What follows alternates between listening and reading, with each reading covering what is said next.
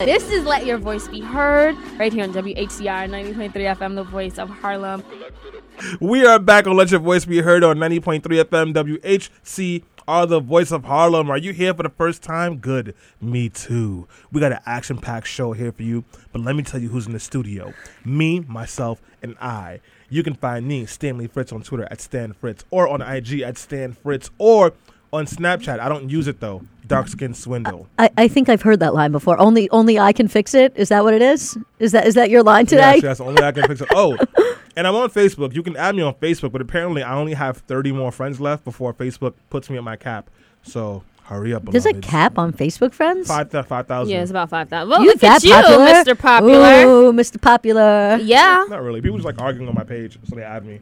you're pretty popular. So why don't you unadd the people who you're not actually friends with so that you can have actual friends add you? That takes too much work. Anyway, well, welcome to the show, guys. This is Let Your Voice Be Heard, where we talk politics, social issues, social justice, hot girl summer, Stanley's hot boy summer that he was having. He seems a little turned down, but I'm here to turn it up. My name is Selena Hill. On Instagram and Twitter, you can follow me at Miss Selena Hill, and Miss is spelled with an MS. Hey, Ilyssa. Hey, good morning, everybody. I am glad to be back this week. I am Ilyssa Fuchs. I am your political and mostly legal correspondent and also your influencer. Shout out to my t-shirt. Owning it. I love it. Actually, shout out to my girlfriend who bought me the t-shirt. And I can be found on Facebook.com/Ilyssa Fuchs. That's ILYSSAFUCHS. But I mostly now have been using Instagram and Twitter. So that's at Ilyssa Fuchs or Ilyssa.Fuchs. One way or the other, you can find me. Or, of course, you can always leave a comment on the Politically Preposterous fan page, which is Facebook.com/Politically Preposterous. So, Yeah. Good morning, everybody. Morning. So we have a very special guest correspondent here. We have Talib Hudson, who is a community-based scholar and advocate from Harlem. He is currently studying public policy at the New School, looking at community-based solutions for street violence. He first met Stanley working on a political campaign back in 2013, forever changing his life. He is also a proud member of Alpha Phi Alpha Fraternity Incorporated. Hey, Talib. Hey, good morning. Thank you for letting me come with y'all. You're a friend of WHCR. Yeah, it's funny because I used to co-host Street Corner Resources Live, or I used to say cool, around 2012, 2013. Had to dip off the mic for a little bit because of a job I had at the time. And so I always feel like I'm coming back home when I'm coming back into the studio here at WHCR, even though I'm always amazed at the renovations that have been done and the way the studio has changed over the years. But it's still home. So that's studio. Who this? Right. Exactly. Well, welcome back. Very happy to have you here at WHCR and on Let Your Voice Be Heard for the first time. Talib is a longtime friend of Stanley and I. And we've been trying to get him on the show for a long time. So we're happy to finally make this happen. Yes, Stanley, go ahead. He couldn't come on because I was too reckless. A little bit. It was because of you, Stanley? I mean, that was one of the reasons. He had a job where he couldn't do it. But also, do you really want to be on a show where somebody's like, oh, white people are garbage? And, that's probably not going to help your employment situation. Probably not. I hope no employers are listening right now, as a matter of fact. I'm a much kinder, gentler Stanley now, right, Selena? No, not at all. That depends on what day of the week it is. Right. And who you're asking. That's fair. Seriously. So we have a great show lined up. We're going to start off talking about some of the news stories that happened during the week. Those ICE raids, horrible. And then we're going to delve into white, radicalized, racist violence in America and what can be done. I mean, it's just shooting after shooting. It's doing nothing but spreading this ideology, this hate. And, there's a history behind it. So we're going to talk about that and how it's really manifesting in 2019. So, of course, if you want to let your voice be heard, call in at 212-650-6903. You can tweet us at BeHeard_radio. And if you are watching via Facebook Live, as Allison is, and Emanuela, and Wendy, leave your comments there on Facebook Live. That is facebook.com/Let Your Voice Be Heard. We will incorporate those throughout the show. And shout out to everyone who is not listening live because you're listening via podcast on Spotify, on iHeart, on iTunes, on Stitcher, on Google. Thank you. We appreciate that as well. And give us some money. Yes, and we also appreciate those who are subscribing or thinking about subscribing. You should just do it on patreon.com/BeHeardRadio. So all that being said, we're going to take a quick break. But when we come back, we're talking all things that happened during the week. This is Let Your Voice Be Heard. No. All right, cool.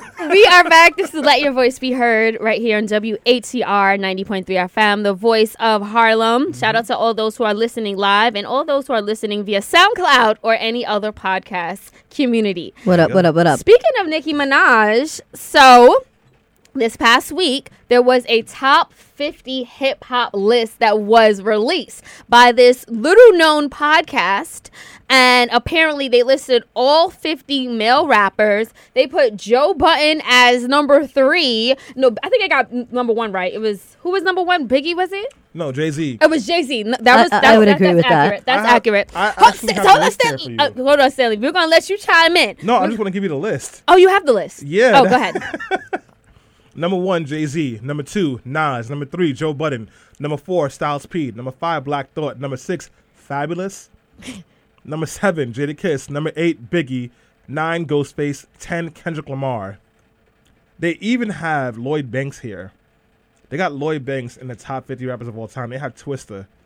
They have Mace. They have Mace in the top 50. Well, okay, so Stanley actually put out a rebuttal. You did a great article on letsnotbetrash.com, and I think you really took issue with the fact that there were no women rappers on that 50 list, on that top 50 list. So go ahead, Stanley. Tell us what you wrote about. So, yeah, I just highlighted 5 female rappers that people should be listening to. They either belong in that top 50 list or did rap circles around your favorite rapper. So we're talking about people like Queen Latifah, Moni Love, Rhapsody, Nicki Minaj, who a lot of people don't like. Cardi B? She can no. But she, You're not giving anyone to Cardi? Cardi doesn't write her rhymes. Okay, fair. Yeah, the same reason I wouldn't put Kanye in anybody's top 50 rap list. He doesn't write his rhymes. But like Nicki Minaj can really, really rap. Some honorable mentions: Missy Elliott, who doesn't rap as much but can rap and very well. Lil' Kim? Yeah, Little Kim. Lauryn Hill. She raps? Yeah. Yes. No, I know she does R&B. I just didn't know she raps. Lauryn Hill is an honorable mention because her album, The Miseducation of Lauryn Hill, is a certified classic. But she raps on like 2 songs on there. Now, the score, she raps more, but that's a group project. So I personally don't count that as going towards your solo career. Because like I don't give you credit for stuff you did with groups. Talib, you look really perplexed right now. What's your response to Stanley's response to the top 50 list? Well, first of all, I think I agree with you when you came in with Moni Love. I'm like, yes, okay, most def. Rhapsody, cool. I'm with you. All right. I'm also agreeing with you with, maybe not having Cardi B up there. Yeah. Although I was at a Black Sociologist conference, did a whole session on sociology of Cardi B, which is dope. However, when you discount Miss Lauryn Hill, Miss Lauryn Hill. Miss one album, Lauryn Hill. I play my enemies like a game of chess. Yes. She has given you, you don't need 10 albums. We'd rather have 10 whack albums and 1 classic that just gives you bars for decades. But it's only 32 bars worth of bars because she only raps on 2 of those songs. That's the first problem. The second problem is when you talk about the greatest rap of all time, you're not just talking about albums. You're talking about albums. You're talking about ability to make a song. You're talking about lyricism, so delivery, cadence, punchlines, creativity, versatility. You're talking about all those things. You're talking about the impact on the game. And Lauryn Hill has a classic album, Impact on the Game. That's it. She's never won any battles. She has never put out an album even like slightly close to that. She actually has barely put out any albums. She can't even show up to her own shows. Hey, I went to a Lauryn Hill concert of last month. What time did it start? It started right after the baseball game, like it was supposed to be, and she came there? right out, and she was yeah. there. It was at Citi Field, must have and threatened her. actually, it was a charity concert for a group that is working on modern day slavery and trying to eradicate it. And she actually showed up for So that. I guess her chakras were aligned that day. Yeah, man, like she's not, Well, like, I love Lauryn Hill, but it's one album. Well, she also rapped with the Fugees, and she was, of course, a prominent member of, the rap group, which is also classic. Look, if you guys have any qualms with Stanley's slander of Lauryn Hill, please let us know. You can continue leaving those comments on our Facebook Live where Arinja says, Lauryn Hill should be on there, so shout out to her. Yeah, so I mean, I saw the list as well. I personally liked Ebro's list even more. His list also went viral. Ebro had Nicki Minaj up there. Ebro had Little Kim. I think he put Nicki Minaj over Little Kim, which I was just like, no, because obviously Little Kim is a huge influence on a lot Nicki Minaj is over Little Kim. I don't know about that. Yeah, Little Kim also did not write her rhymes. Yeah, but Little Kim paved the way for people like Nicki Minaj. Absolutely. Yeah, she did, and Nicki Minaj in a time where, it. I mean, that's fair. But it's you're talking about a time where like women didn't break into the rap game in the way Little Kim was able to. So I'll give her a pass on the fact that she didn't write all of her rhymes. She can actually spit the bars. That's for sure. Drake was on these lists and he doesn't write all of his rhymes either. Drake should not be on a list either. Oh my God, he's one of the top artists. But he has ghostwriters. You can't beat Drake. Yes, Drake should be up there. You can't beat, well, at least to me, and maybe I'm a purist, maybe I'm an old head hip hop kind of guy, but you cannot be considered a GOAT if anyone has written any rhymes for you. You just can't, because it's not your art now, it's somebody else's. Now, if somebody's like, oh, you should make that the chorus, or like throw that in there as a hook, or like say this one thing, that's fine, but wrote a whole song for you?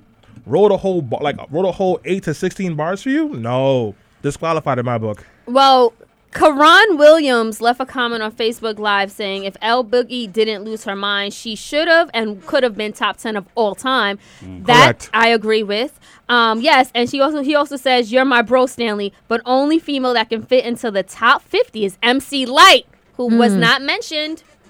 That is a fact. What about Maya X, though? There's a lot Isn't of it amazing... Mia? Thank you, Mia X. There's a lot of amazing female rappers that people just do not pay enough respect to. I mean, look, people could say the same thing about Lisa Left Eye Lopez, right? She rapped on a lot of TLC tracks.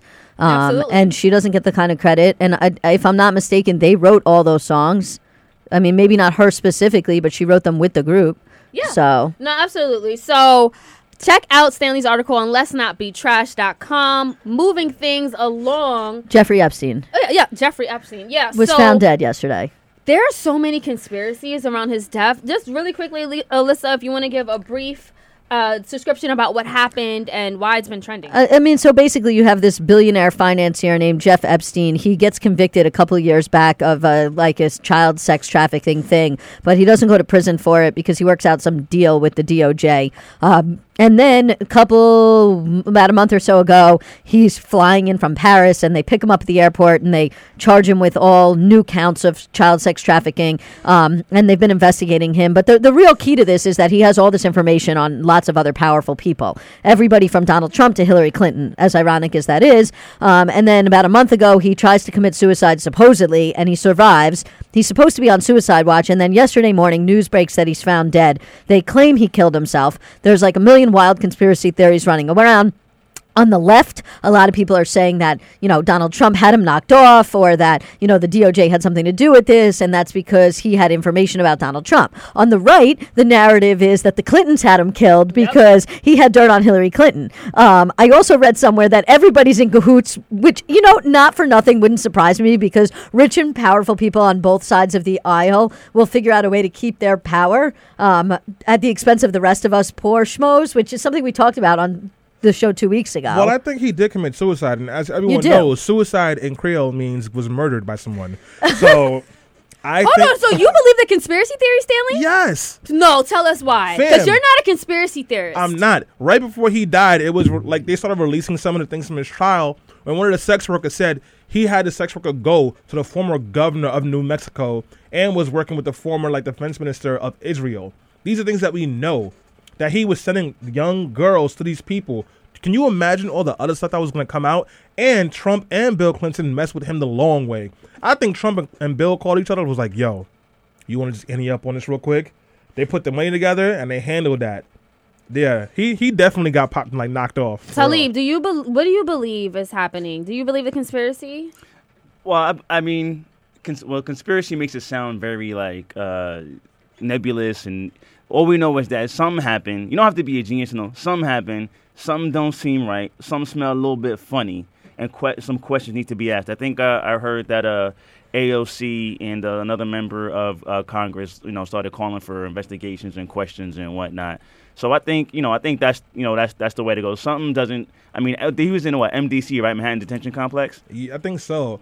But like he tried to commit suicide, but he wasn't on suicide watch when he committed. Come on. And just a note about that is, in order for them to take him off suicide watch, the head psychiatrist or psychologist at MCC, which is a federal prison for what it's worth, because some people were saying, oh, like the Department of Corrections, like New York City, like this is not a New York City Department of Corrections facility, has to actually sign off to get him on suicide watch, off of suicide watch. And then there was also an article in late last night in the New York Post that was an interview with a former inmate who had been held on the same unit, which is 9 South, which is probably the most secure unit at MCC, which is also where El Chapo was being held during his trial, who basically said, like, there's just no way for somebody to kill themselves on 9 South. Like, it's very difficult to kill yourself in that prison, period, and it's very, very difficult on that unit in particular. Well, according to the reports that I read, he wasn't actually on suicide watch during the time that he committed suicide watch, even though he should have been, because his inmate was reporting that he's suicidal.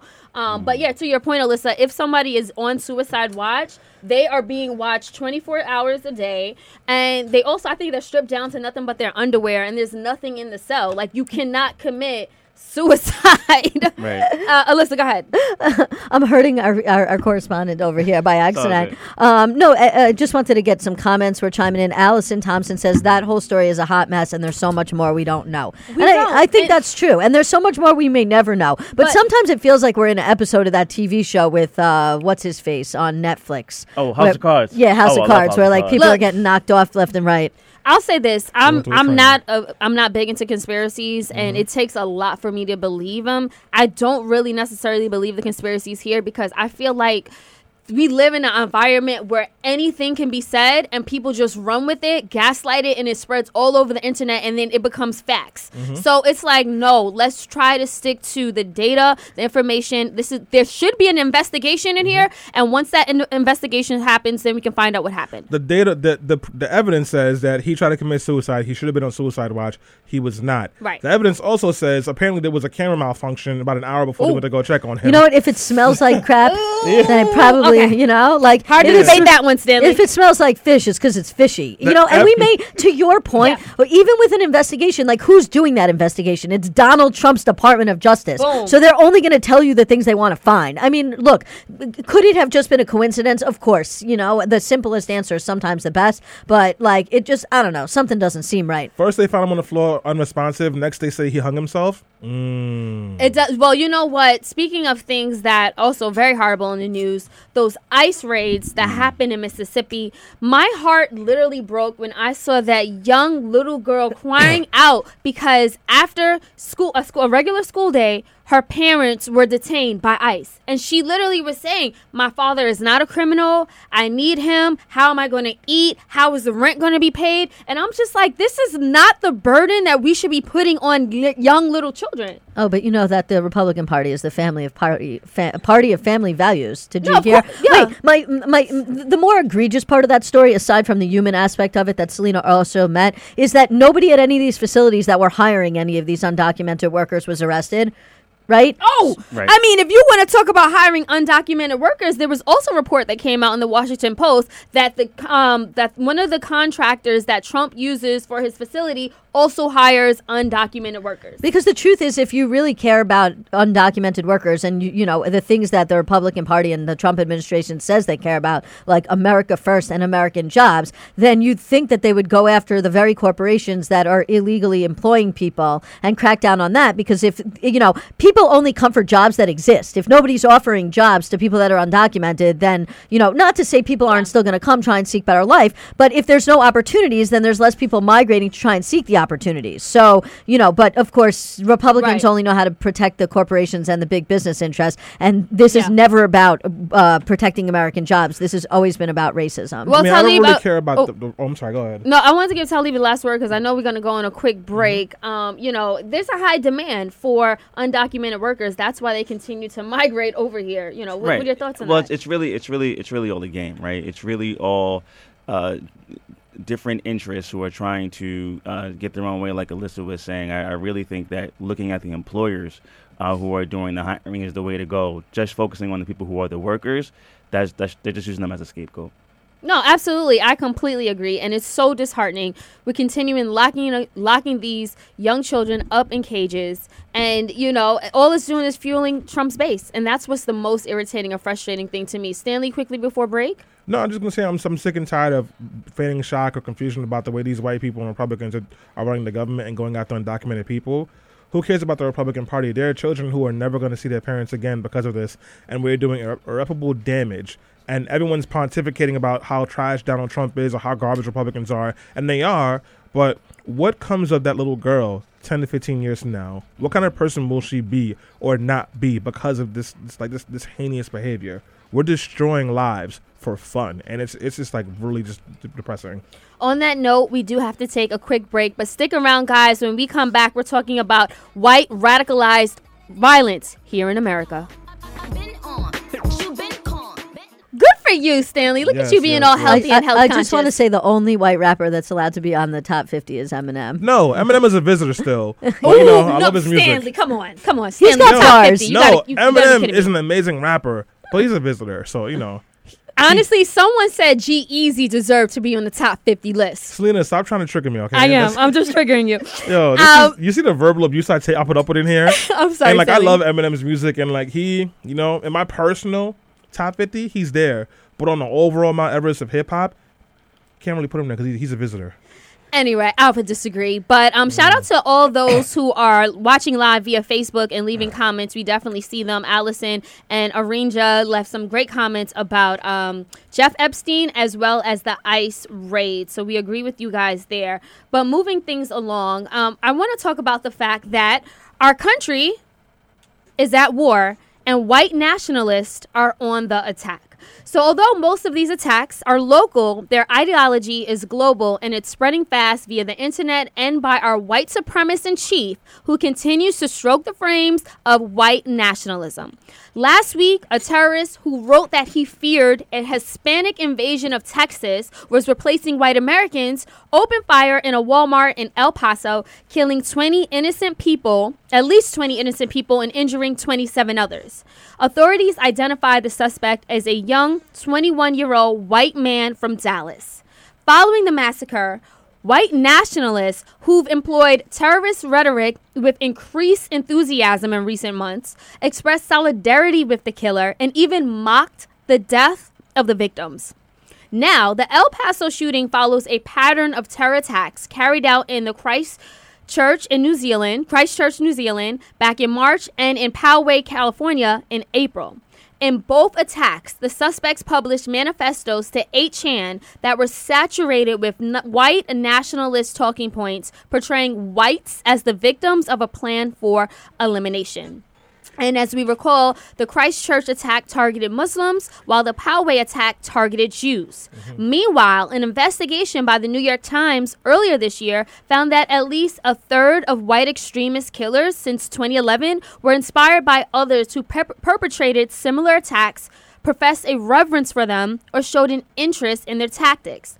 Thus, this further demonstrates that these attacks are not being carried out by lone wolves. Rather, it is in the name of white supremacy, which is a violent, interconnected, transnational ideology. Mm-hmm. And the people who subscribe to this ideology, they're gathering in anonymous online forums to spread their ideas, they're plotting attacks, and they're cheering acts of terrorism.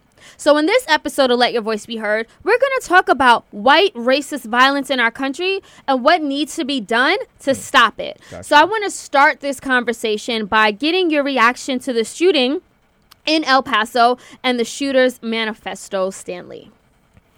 It gets to the point where you're kind of numb when you hear a shooting has happened. So I don't even want to lie. When I heard the shooting happen, I said, oh, well, it sounds about right. Just another day in America. Unfortunately, yeah. And then for the most part, I just ignore the media now because the media is useless for most cases, at least mainstream media. And I know that we're going to do the same thing of talking about mental health issues and, of course, video games. But I found myself extra triggered this time because it's so very obvious that white people and white men in particular are a very dangerous threat to everyone, and no one's doing anything about it. along with that shooter, they caught a guy who was driving to the border with a bunch of guns in his car and a knife because he was going to kill a whole bunch of Mexicans. There was another guy who threatened to shoot up a bar in Ohio that they got before he can go there. This is nothing new. It is building up now. And instead of really addressing the problem of which is angry white men, we're just sitting over here talking about Call of Duty and, Fortnite. Ilyssa, your reaction to the Shooter's Manifesto? Yeah, I mean, look, I was like Stanley, less than surprised. And also my reaction generally to the manifesto was like, no-ish, I can't say that word on the radio, but like Donald Trump gets up on stage and he says things that incite people to act in a violent manner towards people of color. In this case, the shooter specifically said that he was inspired to go to El Paso and shoot at Hispanic people because he had heard Donald Trump say that our country was being invaded, quote unquote, by Hispanic people coming over the border, which number one is not true. And number two, even if it was, doesn't give anybody a right to go start shooting at people of color. But before I turn the mic over, I just wanted to give you a few numbers to what Stanley's point before is that the ADL, which is the Anti-Defamation League, calculates that 73.3% of U.S. extremist-related murders over the past decade were committed by right-wing extremists, including white supremacists. The Christian Science Monitor reports that when it comes to terrorist attacks around the world since 2014, that some of them have actually, we've had a few less, but while Islamic terrorist attacks are decreasing in the Middle East, we have seen a recent surge in attacks by white supremacists and neo-Nazi groups. They say that there was 65 terror-related incidents in the U.S. in 2017, up from 6 in 2006, and of these, 37 of them were tied to anti-Muslim, anti-Semitic, or some other racist or xenophobic motivation. And we'll get more into that later on in the show. Thank you for those statistics, Ilyssa. Talib, reaction. This shooting just happened last week, and right. I can tell you, I had a very strong response to the fact that Republicans were blaming video games. That's what I felt strongly about. How did you feel? Well, as someone who has played Call of Duty, Modern Warfare 2 was my preferred title. I think your analysis when you started off, Selena, was really spot on, and I think that what's really missing from the conversation that we see in the media is this more in-depth analysis about how this shooting was a violent action that is reflective of what is a global ideology that is not new, that is historical. As a matter of fact, the Department of Justice, both under the Obama and Bush administrations, have issued warnings about white supremacist groups and their potential to commit violent actions on U.S. citizens and non-citizens. So I know we can get into this a lot more, but I think that the manifesto in and of itself is reflective of a global ideology. If you look at the rise of right-wing parties in Europe and what we see here in America, that if we don't take this seriously, we're going to be in for a world of trouble. So, Talib, what is causing this radicalization? I mean, Ilyssa gave some stats. What you're saying is spot on. What's the cause of this? Well, I think it's not even about radicalization in a sense. Radicalization is the sense of, well, someone wasn't thinking about this before. This is something that's new that wasn't kind of in the water before. What we're not really seeing is radicalization. What we're seeing is activation. Yep. Right? White supremacist violence has been a part of this country since the beginning, since jump, right? Yep. And all we're seeing now is what has been latent and what's been dormant has now been activated. And so now that folks feel more comfortable that they can go out and do whatever it is that that was already lying beneath the surface. And that's what we've been seeing a lot in the past few years. Right. I mean, look, and they also have more access to guns in America in these days than they ever have in the past. And so we cannot forget that that's part of the equation. There are not dangerous people in other countries. Anders Breivik in Norway killed 77 people at a government camp with a firearm. However, a lot of the white supremacist attacks or rhetoric that we see in other countries are in places where it's just not as easy. Not that it's impossible, but it's not as easy to get a firearm. So when you add in the combination of the way in which Americans are able to access firearms, and not just firearms, but high-powered military-style rifles in the United States, and then you couple that with the fact that most of those or a lot of those white supremacists and that ideology are coming out of states where it's very easy to access a firearm, then you basically have this recipe for something that's about to explode.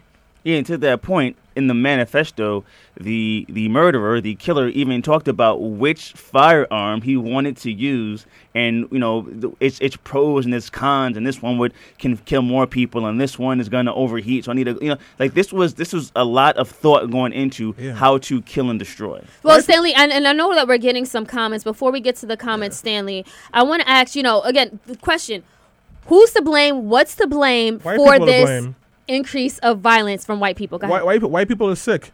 White people are sick because they have had to, work with white supremacy to hold and maintain power. And now there's an idea that they might lose that power, and white people are reacting in a way that the only way that they know how, which is to kill and take over. And now people are actually trying to put those things into action. And because, some folks don't want to actually admit what's happening and what the rhetoric has been forever, they have to act surprised and create other excuses for it. But the fact of the matter is that whiteness is a sickness and it's a parasite. And when you start to challenge that whiteness and when you start to take power away from it, the only way it knows how to respond is to destroy. Stanley's absolutely right. And I would say, to me, the reason why we're seeing so many of these back-to-back shootings, 3 reasons. Fear, right? The ideology is rooted in white racists' fear of what they call, and I quote, the Great Replacement. Yep. So basically, in the mid-1980s, 77% of the U.S. population was white. Today, is 60%. And in 30 years, it will be under 50%. And that's why you continue to hear these pundits on Fox News and these people on Twitter talking about, the browning of America. They are scared. They are anxiety-ridden. And basically, it's just history repeating itself. Another reason is the internet. There are dark pockets on the internet where this ideology and this hatred is just spreading. It's being unchecked, and it's radicalizing people, meaning some people may be racist and some people may have a fascination with violence and guns, but it's because they're constantly in this communication in these forums. That's what's pushing them and triggering them to take that next step. But the biggest trigger, if you ask me, is our white supremacist in chief, Donald Trump, who continues to stoke these flames of hatred, of racism, of violence. It's been said that he's used the word invaders and killers when describing immigrants over 500 times. He's constantly portraying these people as some invaders, and that's basically what's triggering them to go out and kill. Yeah, and look, words matter. Words have meanings. This is, and again, I think I've made this analogy before, but I'll make it again because it's worth making a second time. This is the same kind of thing that Hitler did in the 1930s. In the early 1930s, there was economic strife going on in Germany. There was a lot of people that felt that they were being replaced, or that they were going to be replaced by Jewish people who were going to essentially take the jobs and take the money. Hitler made Jewish people out to, what he said be bugs that needed to be exterminated. And eventually that led to a situation where people were taken to death camps and killed. And so people in this country say, these camps that we have, we're not killing any, but, that's not how it starts. It didn't start that way in Germany. It didn't just start with let's take everybody to a gas chamber. It started with the dehumanization of people from rhetoric from the top. And, to your point. On that note, we do have to take a quick break. Continue tuning in, guys. When we come back, we're going to continue this conversation about white radicalized violence in America. We are back on Let Your Voice Be Heard on 90.3 FM WHCR, the voice of Harlem. If you are just tuning in, I'm here, Stanley Fritz, with Talib. Not Talib Kweli, not the rapper, but he could be a rapper if he wanted to be. Ooh. I'm also here with Ilyssa Fuchs with the snapback pointed back as usual, and Selena fingernail emoji Hill. Hey. She has a bright yellow nails and they pop. Okay, first of all, this is neon green, Stanley. Let's get it right. I'm sorry. Color of the season. Isn't there a line like that? Like a female rapper, a buzz, a bumble like a bee or something? What am I thinking of? Smoke like a butterfly. No, like I'm a bee. thinking of something. I know what I'm talking about. I'm help me out here. Look, let's Google it and get back to that This later. Week in White.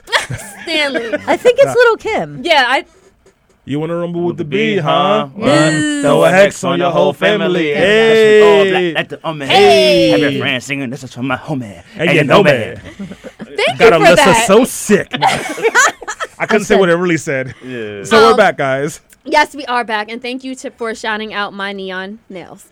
So before we went on break, Alan left a really good comment on our Facebook Live. He says, Donald the pedophile traitor is inciting a civil war. Let's prosecute him. Alan, I'm 100% behind you, because as we were talking about, Donald Trump is one of the reasons why a lot of these racists feel so emboldened to take their mask off, to march through the streets and to shoot up places. But you know what? Donald Trump is not only the problem, he's also just a symptom of something that is a larger systemic issue that we've had in this country since its inception. And that's the next question I want to ask you, Stanley. What's the correlation between white violence today and the history of white domestic terrorism? This is the way that white people have always reacted when they felt threatened, particularly to black people, but now to black people and non-black people of color.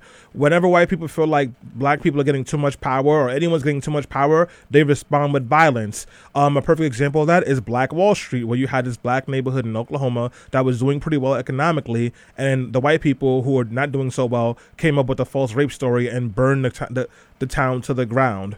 When we had Reconstruction, all of a sudden you had a black elected official and they were passing laws. The Ku Klux Klan came up and they were like, we got to protect the white Confederate ghost, and they started burning down homes and terrorizing black people. White people literally do not know how to react other than violence. So this is about running the mill for them. Well, hold on, Ilyssa, because, to your point, I wanted to add another example. I mean, if you think about it, there has been no time in history where being white wasn't the norm, where you didn't have a whole mainstream constituency of people saying that this is the racial order that should be, and you had either like legal mechanisms or political figures, people putting this in place. We were talking about immigration earlier today.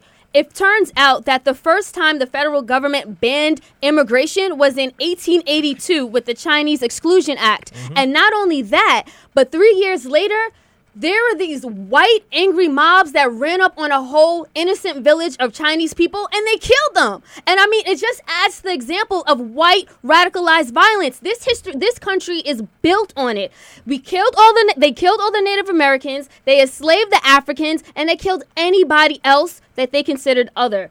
Ilyssa? Yeah, and what was the reason for it? Money and power, right? And that's sort of the broaching of Stanley's, yes, obviously racism has a lot to do with it, but that racism in a lot of ways stems from the fact that white people feel like, one, they're entitled to money and power all the time, and number two, they feel like when they're losing their grip on that money and power, then they have to act violently in order to get it back. It was not that long ago, as Stanley pointed out briefly before, that the KKK marched in the streets. In the 1930s, but I'm talking about historically speaking, when Woodrow Wilson was president, the KKK put on their hoods, came to Washington, D.C., and essentially held their equivalent of a million-person march right outside the national capital. And part of what also comes into play out that a lot of people don't want to talk about is freedom of speech. Because as much as we talk about the fact that freedom of speech is a good thing and we want to have freedom of speech to say things and that the government cannot criminalize you for certain ideologies, no matter how, abhorrent those ideologies may be, freedom of speech also cuts the other way, because there are countries like Germany where you have freedom of speech, but at the same time, it's also illegal to adopt a pro-Nazi ideology. And so we have to ask ourselves in this country, and this is a hard question that even I do not know the answer to, is where do we put the limit on free speech? Because part of the other issue is some of the things that these people say online in chat rooms like 8chan and 4chan and Reddit and other places are not against the law. And the question is, should they be? And it's a very hard question to answer, because on one hand, you could say, yeah, it should be against the law to have hate speech. And on the other hand, you can say, no, we have a very, absolute First Amendment right, and that even abhorrent hate speech should be included with that. I would say no, because white people would find a way to weaponize that against black people. So no, we got a lot of other stuff to deal with before we can start putting down hard conclusions like that. White people would almost immediately find a way to weaponize it. Look at what's happening on Facebook, where you literally cannot say white people or you will get suspended. Meanwhile, people of color and black people are getting called the N-word, they're getting threats, and nothing's happening. Well, I mean, I've been suspended 5 times on social media. Facebook's not the government, so no. But the point that I'm making is, usually, when you have a system put in place to hold people accountable, because white people are the majority and they control all the levers of power, they find a way to throw that onto black people in a negative way. Or, for example, you put something in to help people of color, and who does it benefit? White women. And I feel very comfortable in thinking that if we did this, the groups that will get in the most trouble are black groups. So all of a sudden, Black Lives Matter will be getting censored or punished for saying things, or pro-Palestine groups will be getting censored for saying something. And then when a white group or a white person says something, we would all gaslight each other and say, well, how do we know what's really bad? Well, great point, Stanley, and Ilyssa, too. That's a debate that we definitely need to have at a later time on Let Your Voice Be Heard. But Talib, I want to ask the question of why is this global threat and danger of white nationalism ignored and/or undermined? Well, it's definitely ignored and/or undermined because it allows folks who are in power to keep power, right? Yeah. So, although, Stanley and I, go way back and likes to, make very, flashy comments, but when we talk about white people and white people being bad, I think we have to understand that there is a thing of white supremacy, right? There is a way of thinking. There is an ideology. The people who are now considered to be white, which wasn't always a distinction throughout history, right? It was a distinction that was put in place for the purposes of power. People who are descendants of Europeans, of Western Europeans in particular, are not the global majority. The global majority are black and brown and Asian people. And folks on power realize that. And this is, you can look at this going all the way back to the rise of the Industrial Revolution and the rise of international finance and international banking. There's a guy named Carl Polanyi who writes about this stuff. So really what this is about being able to keep power. And if you look at Dr. King, when Dr. King got assassinated, it wasn't because he said, I want my, children to be able to hold, black boys and black girls to be able to hold, and white girls and white boys to hold hands in 1963. When he started talking about capitalism in 1967 and 1968 in Vietnam, and that's when he became a threat. When he talked about changing the social order of things and the power and structure and the hierarchy that we have in our society nationally and globally, that's when he became a threat, and that's when it had to be eliminated, and that's what's happening right now. So, according to the FBI, far more Americans have died at the hands of domestic terrorists than at the hands of Islamic extremists since 2001. But the agency, the FBI, they are still overwhelmingly putting more of their resources towards thwarting international terrorism. Stanley, why isn't white nationalist terror treated the same way that radical Islamic terror is? Because if you do that, you got to admit there's a problem, and the problem is you. And why would they do that? And then also, they're also investing more money into looking for black identity extremists. So people like me and Talib are probably in trouble. Probably more so me, because I get real crazy on the I'm not an extremist like Stanley. I'm not an extremist either. I just tell them the truth. They don't like it. But yeah, why would they hold themselves accountable? When does whiteness ever want to hold itself accountable? And I just want to plus one what Talib was saying about white people. White people have not always been white, and white supremacy and whiteness is a parasite they have taken on to build power and hold it. I want to co-sign that as well, but that's why. Right. Well, and I know we are bringing this conversation to a close, and, I'll say this. If those last two mass shootings were committed by someone who, claimed to be Muslim, first of all, we would have had another Muslim ban on how many countries. Yep. We would have been putting so much surveillance on mosque again. And they would have actually called it a terrorist attack from the very beginning. They would have called it a terrorist attack. There would have been so many mechanisms put in place. They would have put sanctions on countries who they felt like were helping like ISIS grow. We would have did so many different things. But because the perpetrators happen to be white, we're putting a ban on video games? Ilyssa, we need to wrap up this conversation. So, as we bring it to an end, what should be done to combat white supremacy? And as a white person, what responsibility do white people play in this? Right. I mean, white people play full responsibility, right? It's white people are the people who have to solve the white supremacy problem. This problem is not going to be solved by people of color. White people have to solve it for themselves. And, to your point, like when we talk about white people, I've always called it quote unquote right, because like I'm white outwardly, but my family is Jewish. My whole family is Jewish. We were not considered quote unquote white for a long time. Italians were not considered quote unquote white for a long time.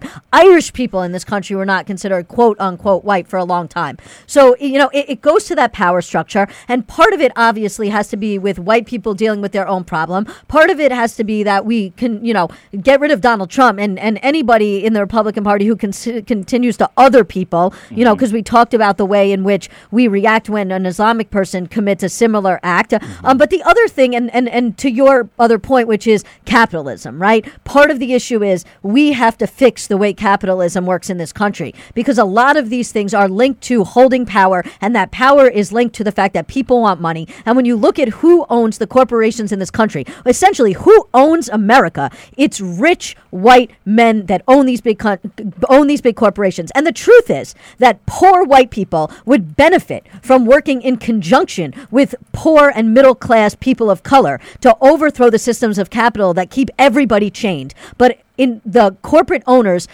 use racism as a cudgel to make sure that poor white people think that the problem is brown people, the problem is black people, the problem is Muslims, the problem is anybody but them. And so whenever they feel like they're losing a grip on power, you see poor white people going out and committing these kinds of acts, when in reality, if they worked together and they didn't go out and do these things, and they found a way to overcome late stage capitalism like it exists today, we would actually see changes in this country. Stanley, we're wrapping this conversation up, but in 20 seconds or less, actually, what can be done to combat the ideology of white nationalism?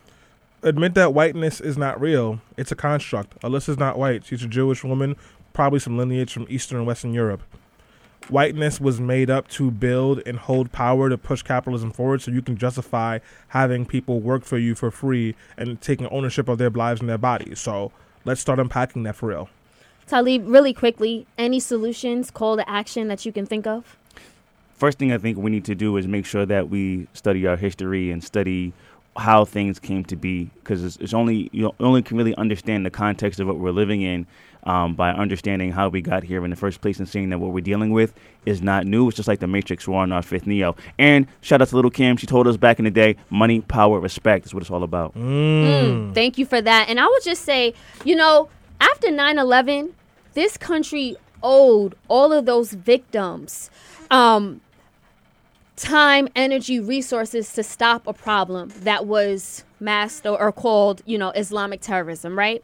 And we've been doing that and fighting that battle for decades after 9/11. But what about the victims of El Paso, which all had Mexican-sounding last names or were Mexican nationals themselves? What about the black and brown folks who are continually harassed, killed, shot down, whether it be by the hands of a white police officer or by, anybody else in this country? How come we don't care about those victims? That's what baffles me in this country. And I think that if we really want to get serious about white domestic terrorism, we need to make changes on a number of fronts. First of all, banks have a duty to not finance white nationalist organizations. Yep. Number two, advertisers, stop putting your money behind Fox News, which we know uses white nationalist rhetoric in order to boost their own views. Yep. Number two, if you are a politician on the right or the left and you have any sense of what is right and moral in this country, speak up and put this country's morality on the line rather than your job. I mean, there's a number of things that need to be done. And on top of that, Congress, actually, they need to push what is being called the Domestic Terrorism Data Act. This would put more resources to stop and combat white terrorism. And if we don't support it, and if we don't call out our politicians for not supporting it, what's going to happen is, who knows who's going to be shot down next? And it's sad, but it's true.